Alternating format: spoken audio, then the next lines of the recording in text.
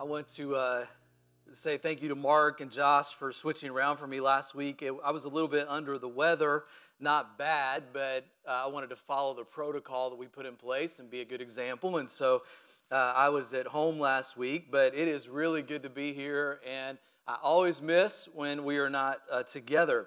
Now, the last time that we were here together, I told you the story about Brian and Rosa, who are pastor friends of mine who have really been in a very difficult kind of dry season of ministry, and the church has been difficult, and now they're without a church, and with that also there comes their home because they were living in the church parsonage, which is provided by the church, and the church said you got to be out by March 1st, and so it's a situation where a family really has a tremendous amount of needs, and so I just said right there on the spot, I just felt like, hey, maybe we could just give what cash we have today, and we could just support these guys. And so I just want to say that Access that day gave over $3,800 to Brian and Rosa, and they were so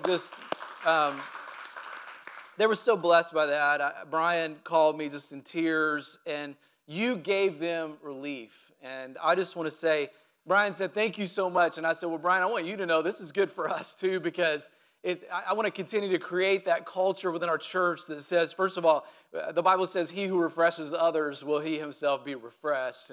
And so it's good to be a church family that says we want to refresh others, right?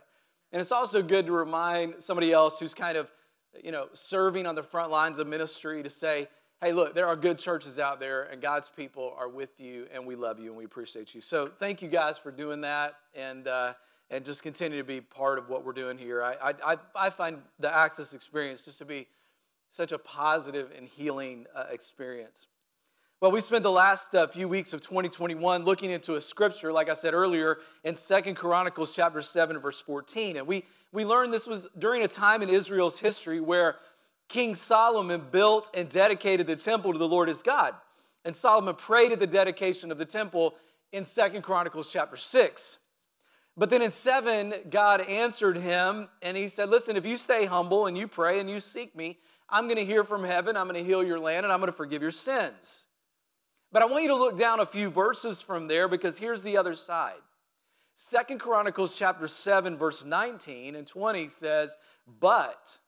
So there's an if, there's a then, and there's a but.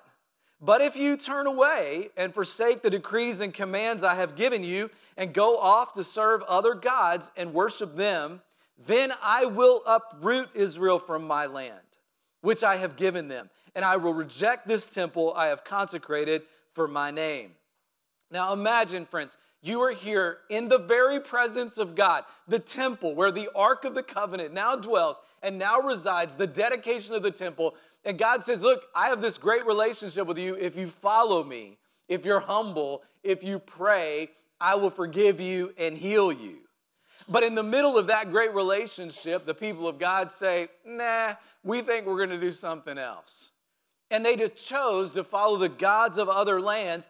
And in fact, what God promised is exactly what happened. Now, fast forward from there about 400 years into the future, and we're going to find that Israel was in a heap of trouble. In fact, the kingdom has now divided between what was called the northern kingdom, still called Israel, and the southern kingdom, now called Judah. Both kingdoms of Israel were now in trouble. The northern kingdom of Israel was taken captive by the Assyrians. The southern kingdom of Judah was spared because of the faithfulness of their king Hezekiah, but then Hezekiah's son Manasseh took over, and he was not a good king. The people ignored the warnings of God and the prophets of God, and they went off in their own way. And so a king named Nebuchadnezzar from Babylon comes around 586 BC, takes all the people, the poorest people from Jerusalem, and leaves Jeremiah, takes the best and the brightest, leaves the poorest people in Jerusalem. So 2 Kings chapter 24 tells us about this. It says, King Nebuchadnezzar carried all Jerusalem into exile, all the officers and fighting men, and all the skilled workers and artisans, a total of 10,000. Only the poorest people of the land were left. Here were the consequences of not following God. So here they were in a foreign land, in an uncomfortable place, experiencing strange things. We decided to call this series Stranger Things. Have any of you seen the Netflix series Stranger Things? I have not, all right? It's not one of the shows that I watch. I'm pretty simple. I love Andy Griffith. I like Family Feud. It's my all-time favorite show. Steve Harvey is hilarious. And I still trail along with a show on NBC called The Blacklist. But other than that, other than old reruns of old sitcoms, that's pretty much my TV watching. But I did read on Netflix, thank goodness for Netflix, that Stranger Things is a show set in a fictional town, a rural town of Hawkins, Indiana in the 1980s. A nearby scientific research laboratory secretly does experiments that look into the supernatural. And because of their experiences, they inadvertently created a portal into an alternate dimension called the Upside Down. And the Upside Down creates havoc in the right now. Anybody ever been there? Going through a time of trial or finding yourself in an unusual place or feeling that you are in a world that seems upside down? The tension in your relationship seems out of the ordinary. The anxiety in your life seems to come out of nowhere. The political environment makes you feel out of control. The false security of your job now leaves you out of work. The recent decisions you've made are out of character. And bottom line, friends, you find yourself in an upside-down world where one strange thing after another is happening, and you find yourself maybe asking the question, I never thought I would be here before, and does God really care about me? Is God still good? And what I have seen people do often in the middle of this kind of upside-down, strange kind of place is they tend to do one of three things. They either blame God and say, God, this is your fault. Where are you? Do you love me still, or are you even out there? They become angry with God, and then they say, God, this is your fault, and they become very disillusioned with him, or they become very bitter. I don't even believe God could do this, therefore I'm bitter against whatever's out there, or maybe I don't even believe in him anymore. Now, can we all agree that those three reactions, blame, anger, and bitterness, get us absolutely nowhere? And so maybe there is a better way. How do we handle ourselves when our faith is put to the test in an upside-down world? So let's go back to the beginning where we started. King Nebuchadnezzar, Babylon. The people of God have disobeyed him. They found themselves in a strange place. They are in exile. They are in captivity in Babylon. And King Nebuchadnezzar of Babylon is basically asking them to do things against the will of God.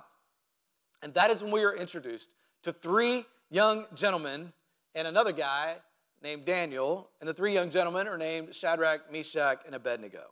We're going to look at Daniel in another week in this series, but also in this series, we're going to look in the lives of Ezra, Nehemiah, Esther, all of which happened around the same period of time in Israel, where we're going to see in this captivity in Babylon how the people of God reacted when they found themselves in an upside-down world. Now listen to what it says about Shadrach, Meshach, and Abednego in Daniel chapter 1. These were young men without any physical defect. Wow. Handsome, showing aptitude for every kind of learning, well-informed, quick to understand, qualified to serve in the king's palace. These guys were prime time. Daniel chapter 1 verse 20 says, in every matter of wisdom and understanding about which the king questioned them, he found them 10 times better than all the magicians and enchanters in his whole kingdom. So King Nebuchadnezzar, he brings the best and the brightest into his kingdom, but he wants to completely convert them to his way of thinking. He actually not only removes them from their homeland, he changes their name. And do you know with your name comes your identity? And when he changed their name to more Babylonian-type names, they were names that had significance to King Nebuchadnezzar and to their gods. And so he wants them basically to forget their God, his God. He wants them to forget that the God of the universe, their God, is their actual God. Now, imagine you're in a strange land, strange place, asked to do strange things. How would you react? How would you react? Would you blame God? Would you respond in anger? Would you become bitter? how would you allow God to use you? Well, we're going to look at maybe another alternative today. So I'm going to walk you through this passage, and the first thing I want you to see is what I'm going to call the crisis of faith.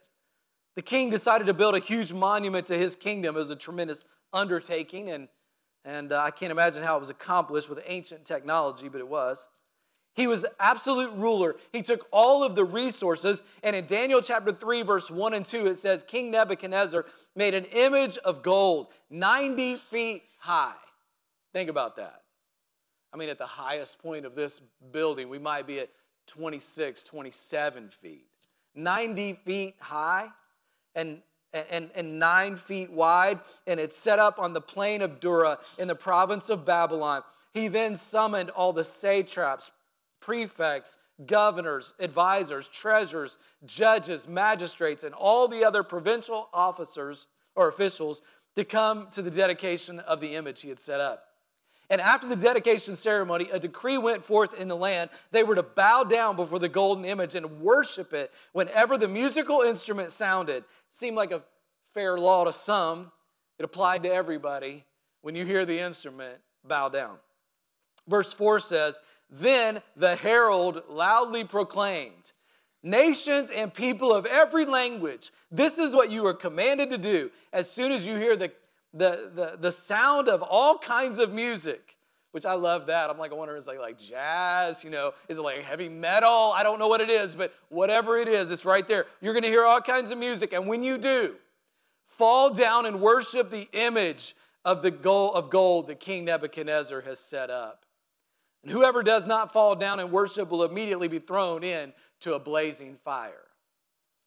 Years ago, when I used to lead junior high or high school camps up at Round Lake Christian Assembly, we did this thing that we found in the 1950s called Duck and Cover. Have you guys ever seen that video? It's a 1950s video when the nuclear war might happen, and they were practicing for what might happen during a nuclear war. And when the sound goes off, everybody on these videos, it's hilarious because they all jump under like tables and they put their hands and they go against the wall. And so these videos, as they show these kids, they hear the sound, everybody just like if I hit a sound today, all of you would jump under the chair. And so all week long, every time you heard this air horn, all the kids were supposed to jump under their chairs. It's a lot of fun, crazy stuff you do at Christian camp, right?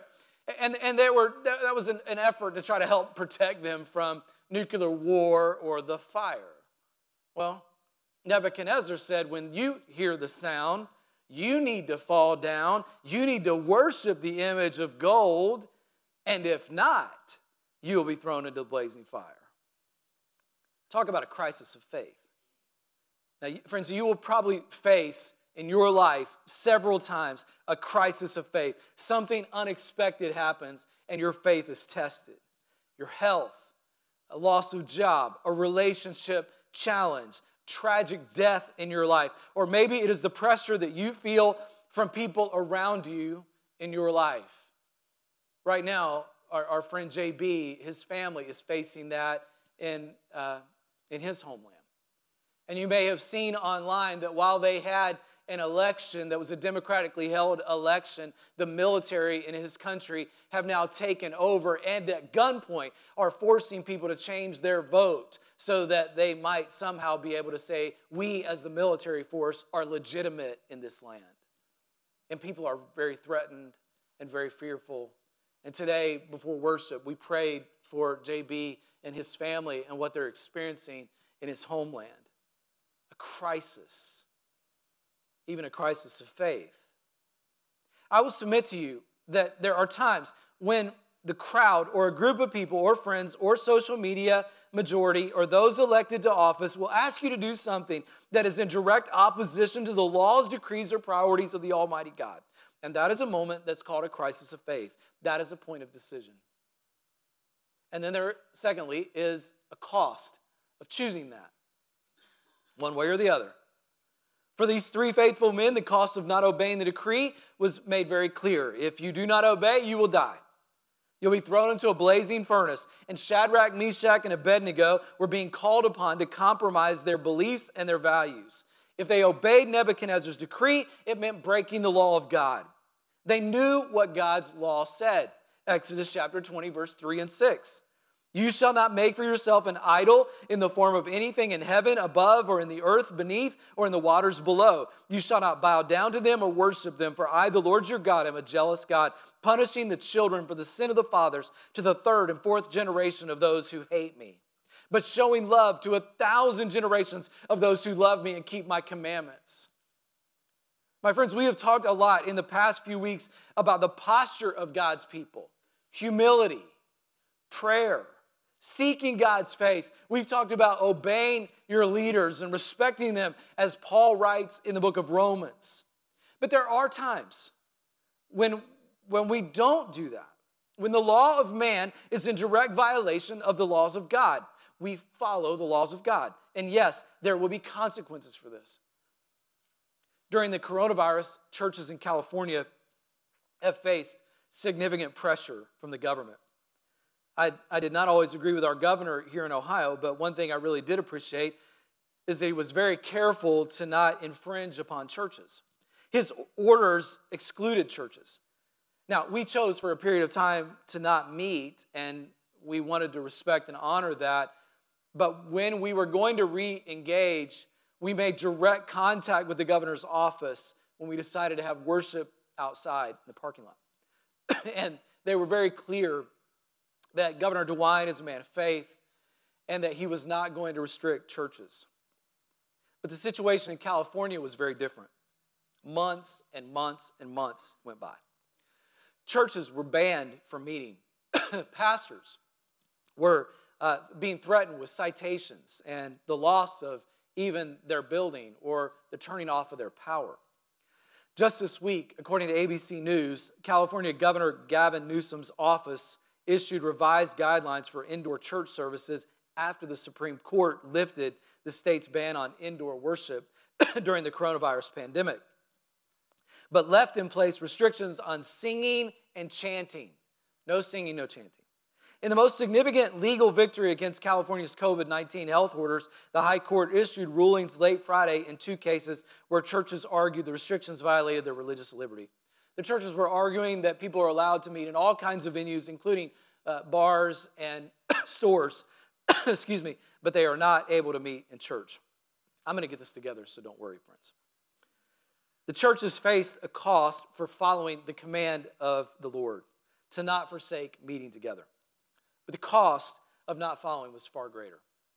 And what I'm saying is that early on in this whole situation in the pandemic, we actually followed those orders in our state, but as it went on and we learned more data, I told our team that we're going to continue to meet no matter what.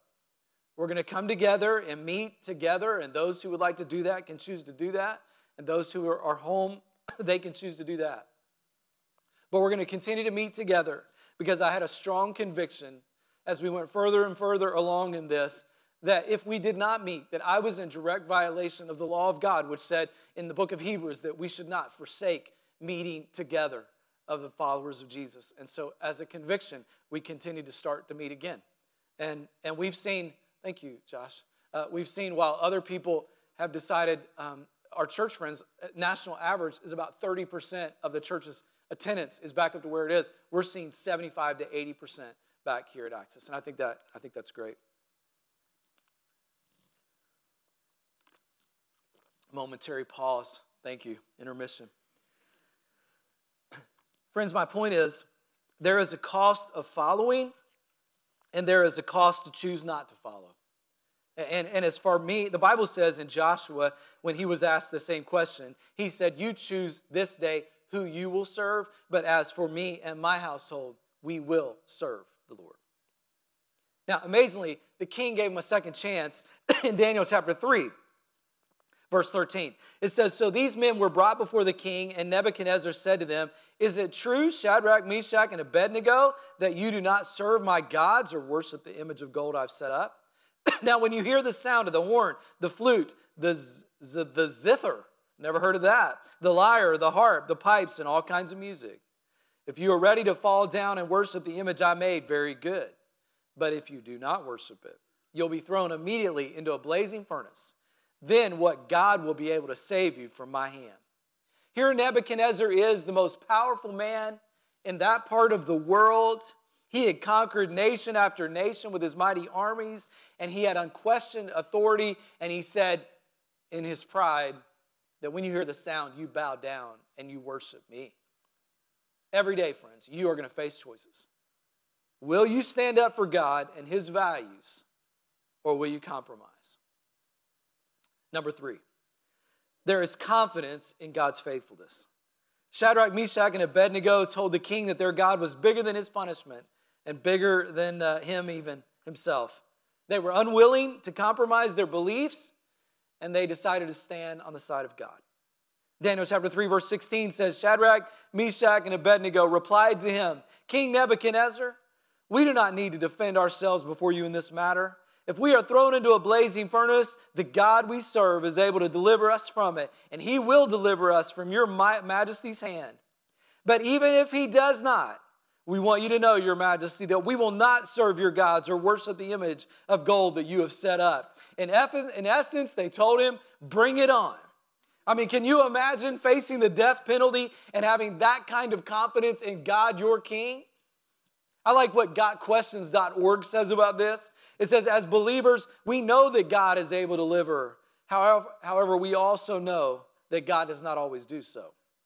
Romans 5 tells us that God may allow trials and difficulties in our lives to build our character, strengthen our faith, or for other reasons unknown to us. We may not always understand the purpose of our trials, but God simply asks us to trust him, even when it's not easy. They go on to say, we also know that God does not always guarantee that we will never suffer or experience death, but he does promise that he will be with us. And I love the song that we sang earlier, Another in the Fire, and I love that verse. Even if he doesn't, I will praise him. Even if he doesn't, I will praise him. Why? Because God's will is God's will. And whatever happens in our life, we know that God is going to walk with us through it. I also love the verse that says, we count the joy in every battle, because I know that's where you will be. Some of you have faced some incredible battles in your life. And would you just say, that God's there in the good times, but how many of you have found a deeper dependence on God in the bad times? I mean, you went through a divorce that was super challenging. You lost a loved one that you're having trouble recovering from. You had some crisis in your family or a child that left the faith or some hardship in some way that you didn't know how you were ever going to recover from it. And in the middle of that, God showed up. God loved you in a deeper way. God met you in the flames. Well, here's what happened. Verse 19 says, Nebuchadnezzar ordered the furnace heated 7 times hotter than usual. That's how mad he was. And he commanded some of the strongest soldiers in his army to tie up Shadrach, Meshach, and Abednego and throw them into the blazing furnace. So these men wearing their robes, trousers, turbans, and other clothes were bound and thrown into the blazing furnace. The king's command was so urgent that the furnace was so hot that the flames of the fire killed the soldiers who took up Shadrach, Meshach, and Abednego. And these 3 men, firmly tied, fell into the blazing furnace. No way out of that. Except number 4, our companion in the fire. To everybody's amazement, Shadrach, Meshach, and Abednego were still alive. Miraculously, they were untied. And instead of these men being in the fire, 3 men being in the fire, there were 4. Verse 24 says, then King Nebuchadnezzar leaped to his feet in his amazement and asked his advisors, weren't there 3 men that we tied up and threw into the fire? And they replied, certainly, your majesty. Look, I see 4 men walking around in the fire, unbound and unharmed. And the 4th looks like the son of the gods. I wonder who that is. The very presence of the Almighty God was with those guys in the fire. And it seems to me that the times in my life when I have experienced the most pain are also the times when I have experienced the most peace and the most presence. Isaiah 41:10, fear not, for I am with you. Be not dismayed, for I am your God. I will strengthen you. I will help you. I will uphold you with my righteous right hand. God is with you in the fire. Jesus promised that no matter where you go, he says, lo, I am with you always, even to the end of the age. It is in the midst of the fire that the personal presence of our Lord is experienced in some of the greatest ways of your life. And some of you have been under pressure. And I'm just saying, rather than blame or anger or bitterness, if you would allow yourself to be humble, you will experience a deeper level of care and concern and love and relationship with the Almighty God of the universe. Now, ultimately, this led not only to the deliverance of Shadrach, Meshach, and Abednego, but it also changed the heart of a king. And when Nebuchadnezzar saw, what Nebuchadnezzar saw was the power of God, and he saw it firsthand in the lives of these three men, and then he called them out of the fire. Listen, they weren't even singed from the fire. I can't even grill pork chops without my eyebrows taking a significant hit, you know? I mean, these guys were in the fire. They didn't even smell like fire. They were the same, except they were changed. Nebuchadnezzar began to praise God. He even issued another decree concerning Shadrach, Meshach, and Abednego. And in verse 29, it says, therefore I decree that the people of any nation or language who say anything against the God of Shadrach, Meshach, and Abednego be cut into pieces. He didn't have a complete change of heart. And their homes be turned into piles of rubble, for no other God can save us in this way. Now, I don't believe that he had a salvation moment there. But Shadrach, Meshach, and Abednego were protected, and it changed the mind of the king in that moment. And friends, I want to tell you this. If we ever are going to see a change of heart in people, it will come as we continue to follow Jesus personally. As we continue, as the people of God, in the midst of the pain and the pressure and the hardship of this life, when Jesus meets us there, that testimony, that lifestyle, that example will be what changes the heart of men and women around us. So friends, I just want to ask you, do you have the same type of unyielding faith that Shadrach, Meshach, and Abednego had? Imagine, you think you're under pressure. Imagine the pressure these guys had. I'm always inspired by the stories of martyrs, people who gave up their life for the faith. In Fox's Book of Martyrs, there's the story of a Christian named Polycarp. Many of you probably have heard of his story. He was a leader in the church of Smyrna, which is a church mentioned in the book of Revelation. He was mentored by the Apostle John. Polycarp was going to be put to death for his faith in Jesus. Let me read you a bit about him. Polycarp was so full of the grace of God that those who were present were astonished, and many felt sorry that so godly a man should be put to death. Nevertheless, Polycarp was carried before the proconsul and condemned to be burned at the stake. Denounce Christ and you will be released. And with a calm and unexplainable peace, he said, 86 years I served him, and he never once wronged me. How can I turn my back on the King who has served me and saved me? I will not denounce Jesus Christ. So why do you delay? Light the fire. And they didn't even nail him to the stake as they normally did. They knew this guy was not going to move. Now, I can't imagine the horror of that, the pain of being burned alive. Nothing could have prepared him for that moment. But friends, nothing could have prepared him for the sight he beheld when death gave way to life and faith gave way to victory, and he locked eyes with the one that he had served for 86 years, the first and the last, the King of Kings, his Savior, standing there with a victor's crown in his hand. And I love that idea that Polycarp looked him in the eyes and said, light the flame. Light the match, brothers. Light the torch. Because when it comes to giving up everything for Christ, I'm willing to make the choice. I'm willing to make the decision.